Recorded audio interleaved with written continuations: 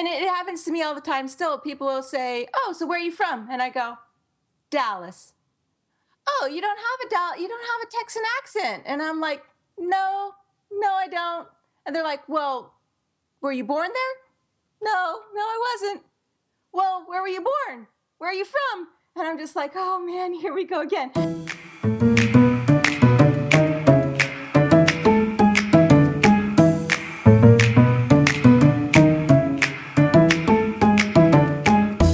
Hi, my name is Taylor Stevens. I'm the New York Times bestselling award-winning author of the Vanessa Michael Monroe thrillers. I'm here today with my good friend Steve Campbell, and we are talking about... Wait, what are we talking about, Steve? Well, the first time you and I talked, many moons ago, for a show called Murders, Mysteries, and Mayhem, you used a phrase, and it was the first time I'd ever heard it, and that phrase was third culture kids. And because I didn't want to sound like an ignoramus, I just kind of pretended I knew what you were talking about. And I just, you couldn't see me nodding sagely, but I was nodding sagely into the microphone. But it's a term that you have used more often since then. And I actually saw a post that you did on Facebook not that long ago saying that you had used third culture kids in every book other than The Vessel. Can you name them? And I'm like, no, I can't. I could name some that are in all the book or in most of the books. So that's what we're going to talk about today. We're going to talk about third culture kids. Who are they? What are they? What makes them different? Are you one? And, that's it. Take it away. Third culture kids. All right, third culture kids. So I learned about this term, I guess, maybe a year or two after I was finally out of the cult. And essentially, it describes children who grow up in a culture that is not...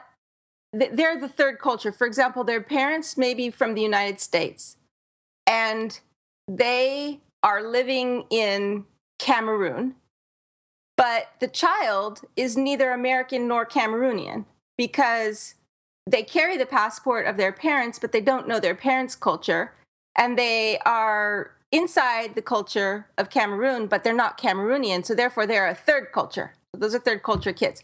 You find them military brats, children whose parents are English teachers, who teach English in multiple countries around the world.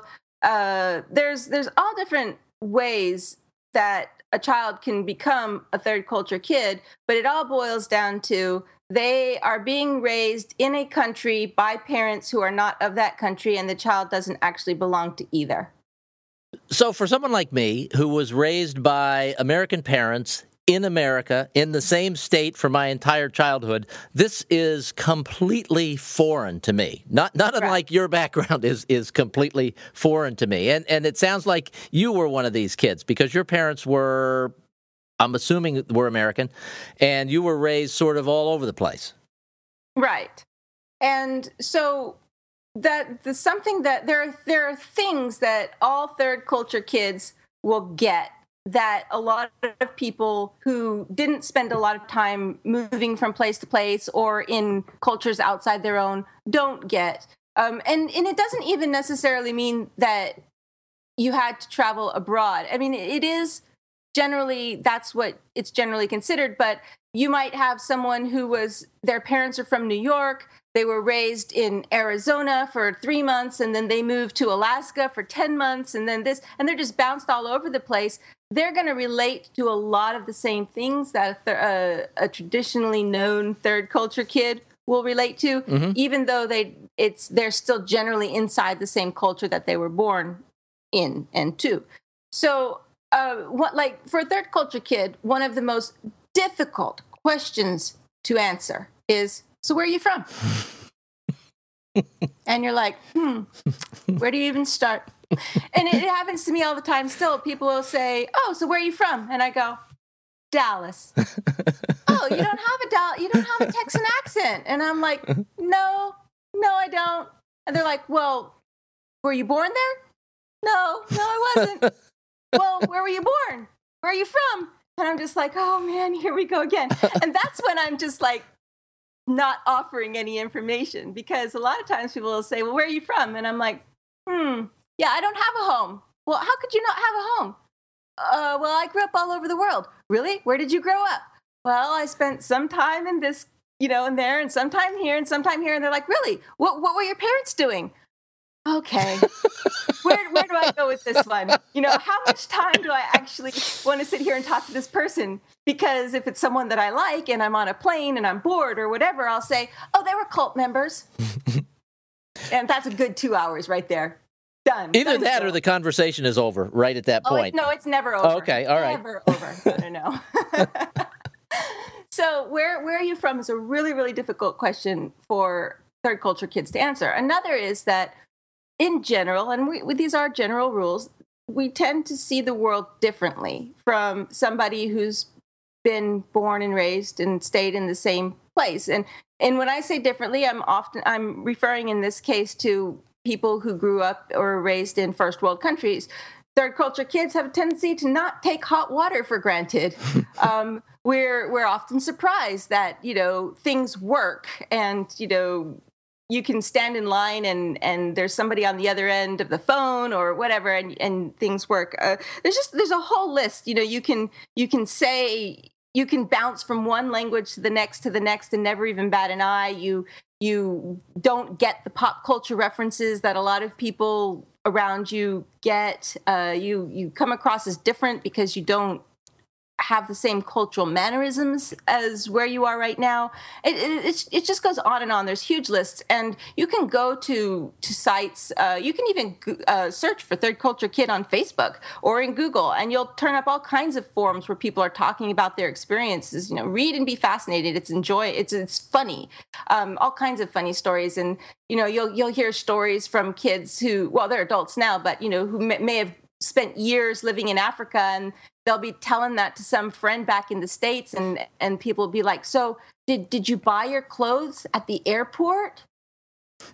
Just random stuff like that. And it's funny. And so anyway, yeah, even if like I was raised in a cult and somebody else was raised by English teaching parents and somebody else was a military brat, we're still going to get a lot of the same concepts because we're just different than somebody who's grown up in one place their whole life. Now, that's interesting, because I would see one of the real challenges of growing up in different places as this sense of feeling like you don't belong wherever you may be. Or maybe it's the opposite. Maybe you feel like you belong wherever you are. No, but there's never going to be home. You're never going to be home. It sounds like there is a sense of belonging, though, with other people who have the same set of experiences. Yes, that's 100% true. So that's sort of the culture that the third culture kids belong to, which is really interesting. Growing up, I grew up in Ohio, and you won't know this because you're a third culture kid, and you... but when you grow up in Ohio, if you're a boy, you're given a shot at birth, and that shot injects scarlet and gray into your bloodstream. What? Why? And that way you're an Ohio State fan for life. Oh, you're pulling my leg. I was joking. Now. See, that's the cultural references that you may not get, and that was not planned. I'm already so literal as it is. But I know my wife's like, you haven't lived in Ohio for 35 years. What is the deal? And it's like, you don't understand. That's the way it is. That's the way we are. This is us. It's we. And I don't know what it would be like to not have that sense of we. It's not even just a sense of we. In many cases, there's no sense. I mean, you see this in Monroe. She's obviously a third culture kid. And she says this to Miles Bradford in The Informationist when he asks her, where's her sense of patriotism? And she just looks at him like, what?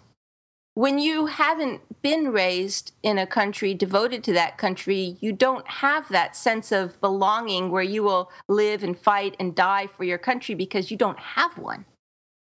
What do you have? I've heard the phrase passport country.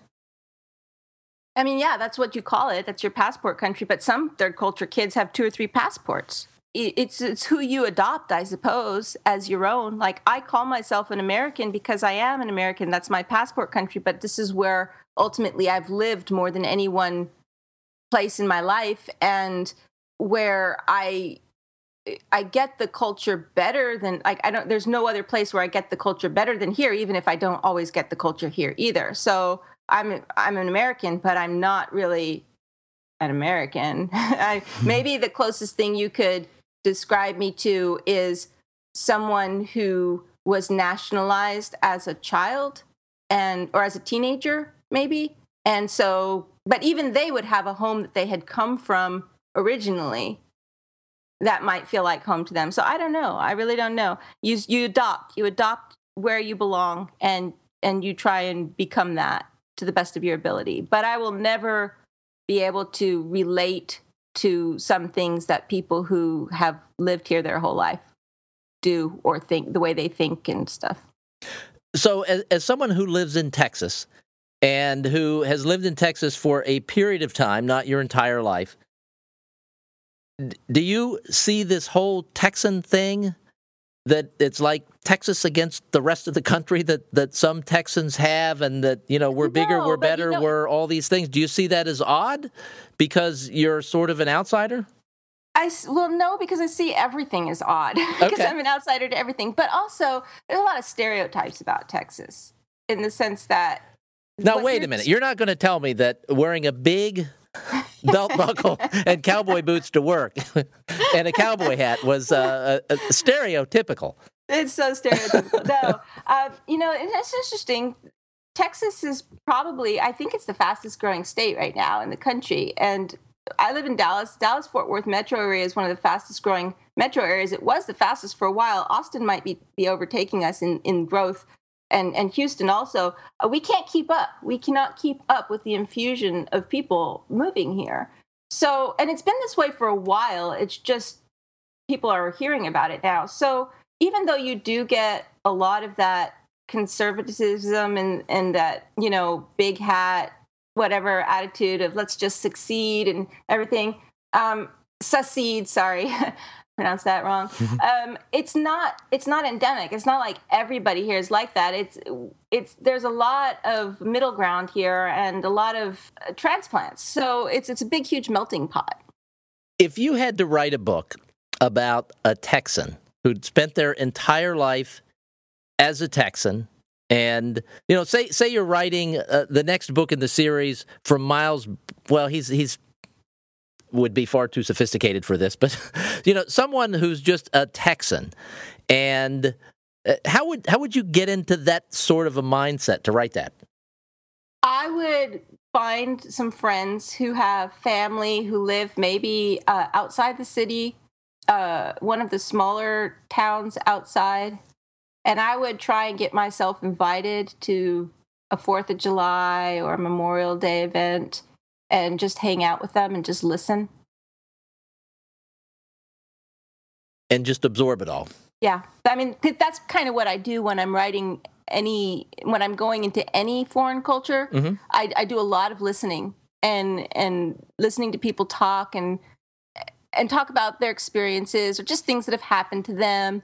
And so I would have to treat it like I was going into a foreign culture. Okay. All right. Now let's talk about the third culture kids in the book. Obviously, there's Monroe, there's Logan, there's Hannah, and that's where I drop off. Okay, so with the Informationist, we've got Monroe and Logan. In The Innocent, we have Hannah, but every single... Well, all the other kids, yeah. All those characters in The Innocent are all third culture kids. In The Doll, it's Lumani. And in The Catch, it is Amber. And is this intentional? No, it is that I write what makes sense to me. And because this is how I've spent my life viewing the world, I write a world that I understand, from a perspective that I understand. I can write a third culture kid. I can write characters that are different. And I can't write so well your typical American suburban husband and wife. Like Bradford, for me, is one of the hardest characters to write, because even though he's sophisticated and he's been around the world and he's been in the military, he's still a Texan boy. Mm-hmm. So I ask for help sometimes. Like, what would Bradford? I go to people. What would he do in this type of a situation? How would he react in this type of a situation? Because I want to keep it authentic. And so it's far easier for me to write characters that have different or international pasts than for someone who's just born and bred here in the USA. How about the mask? Is there one in the mask? Nonomi, and also Makoto Dillman. I'm not going to repeat that. Only because I don't want to, not because I can't. All right, Taylor, it's my turn to pick a call to action. Okay. The show before last, not the last one, the show before last, we read a couple of reviews, but we haven't had any since then. We haven't had any iTunes reviews since then. So our call to action this week is, if you're on an iPhone, give the show a rating through the podcast app and just key in a short review. It would be very much appreciated. It helps other people find the show. If you're on iTunes, if you have an iTunes account, it's easy to do it that way. You just have to log into iTunes, find the podcast, and leave a review. We would very much appreciate it if you would do that, and we'll give you a shout out on the next show. And not just appreciative. Here's the thing, guys. Okay. I live for praise. Okay, I'm being a little facetious. Oh, my God. That has to be the intro to the show. I mean, seriously, I'm just sitting here talking to a microphone and I'm chit-chatting with my friend Steve. But if I didn't hear from people saying, oh, my God, I love your podcast, how long do you think I could keep this up? So you got to tell people and you got to review it so that other people find us, so that more people can tell me, oh, I love your podcast. And then I'll keep doing them. See, that's how it works. And if you want to be really clever about it, you can even leave your Twitter handle inside there. And then we can give you a shout out on Twitter. We'll have a better idea who you are. Because some of those iTunes names are really flaky. And I have no idea who people are, but I feel like I should know them sometimes. And I certainly would want to know them. If you do know who they are, you don't want to violate their privacy by giving them a shout out by name because that name wasn't in the review. And, you know, so. Right. But if they leave their Twitter handle in there, it's because they want to be known. There you go. So if you want to be known, leave your Twitter handle in there, and we will help to make you known, at least by our growing audience. So that's it. Anything else this week, Taylor? No, but I can't wait to see what next week brings us. Thanks for listening, everyone. Bye.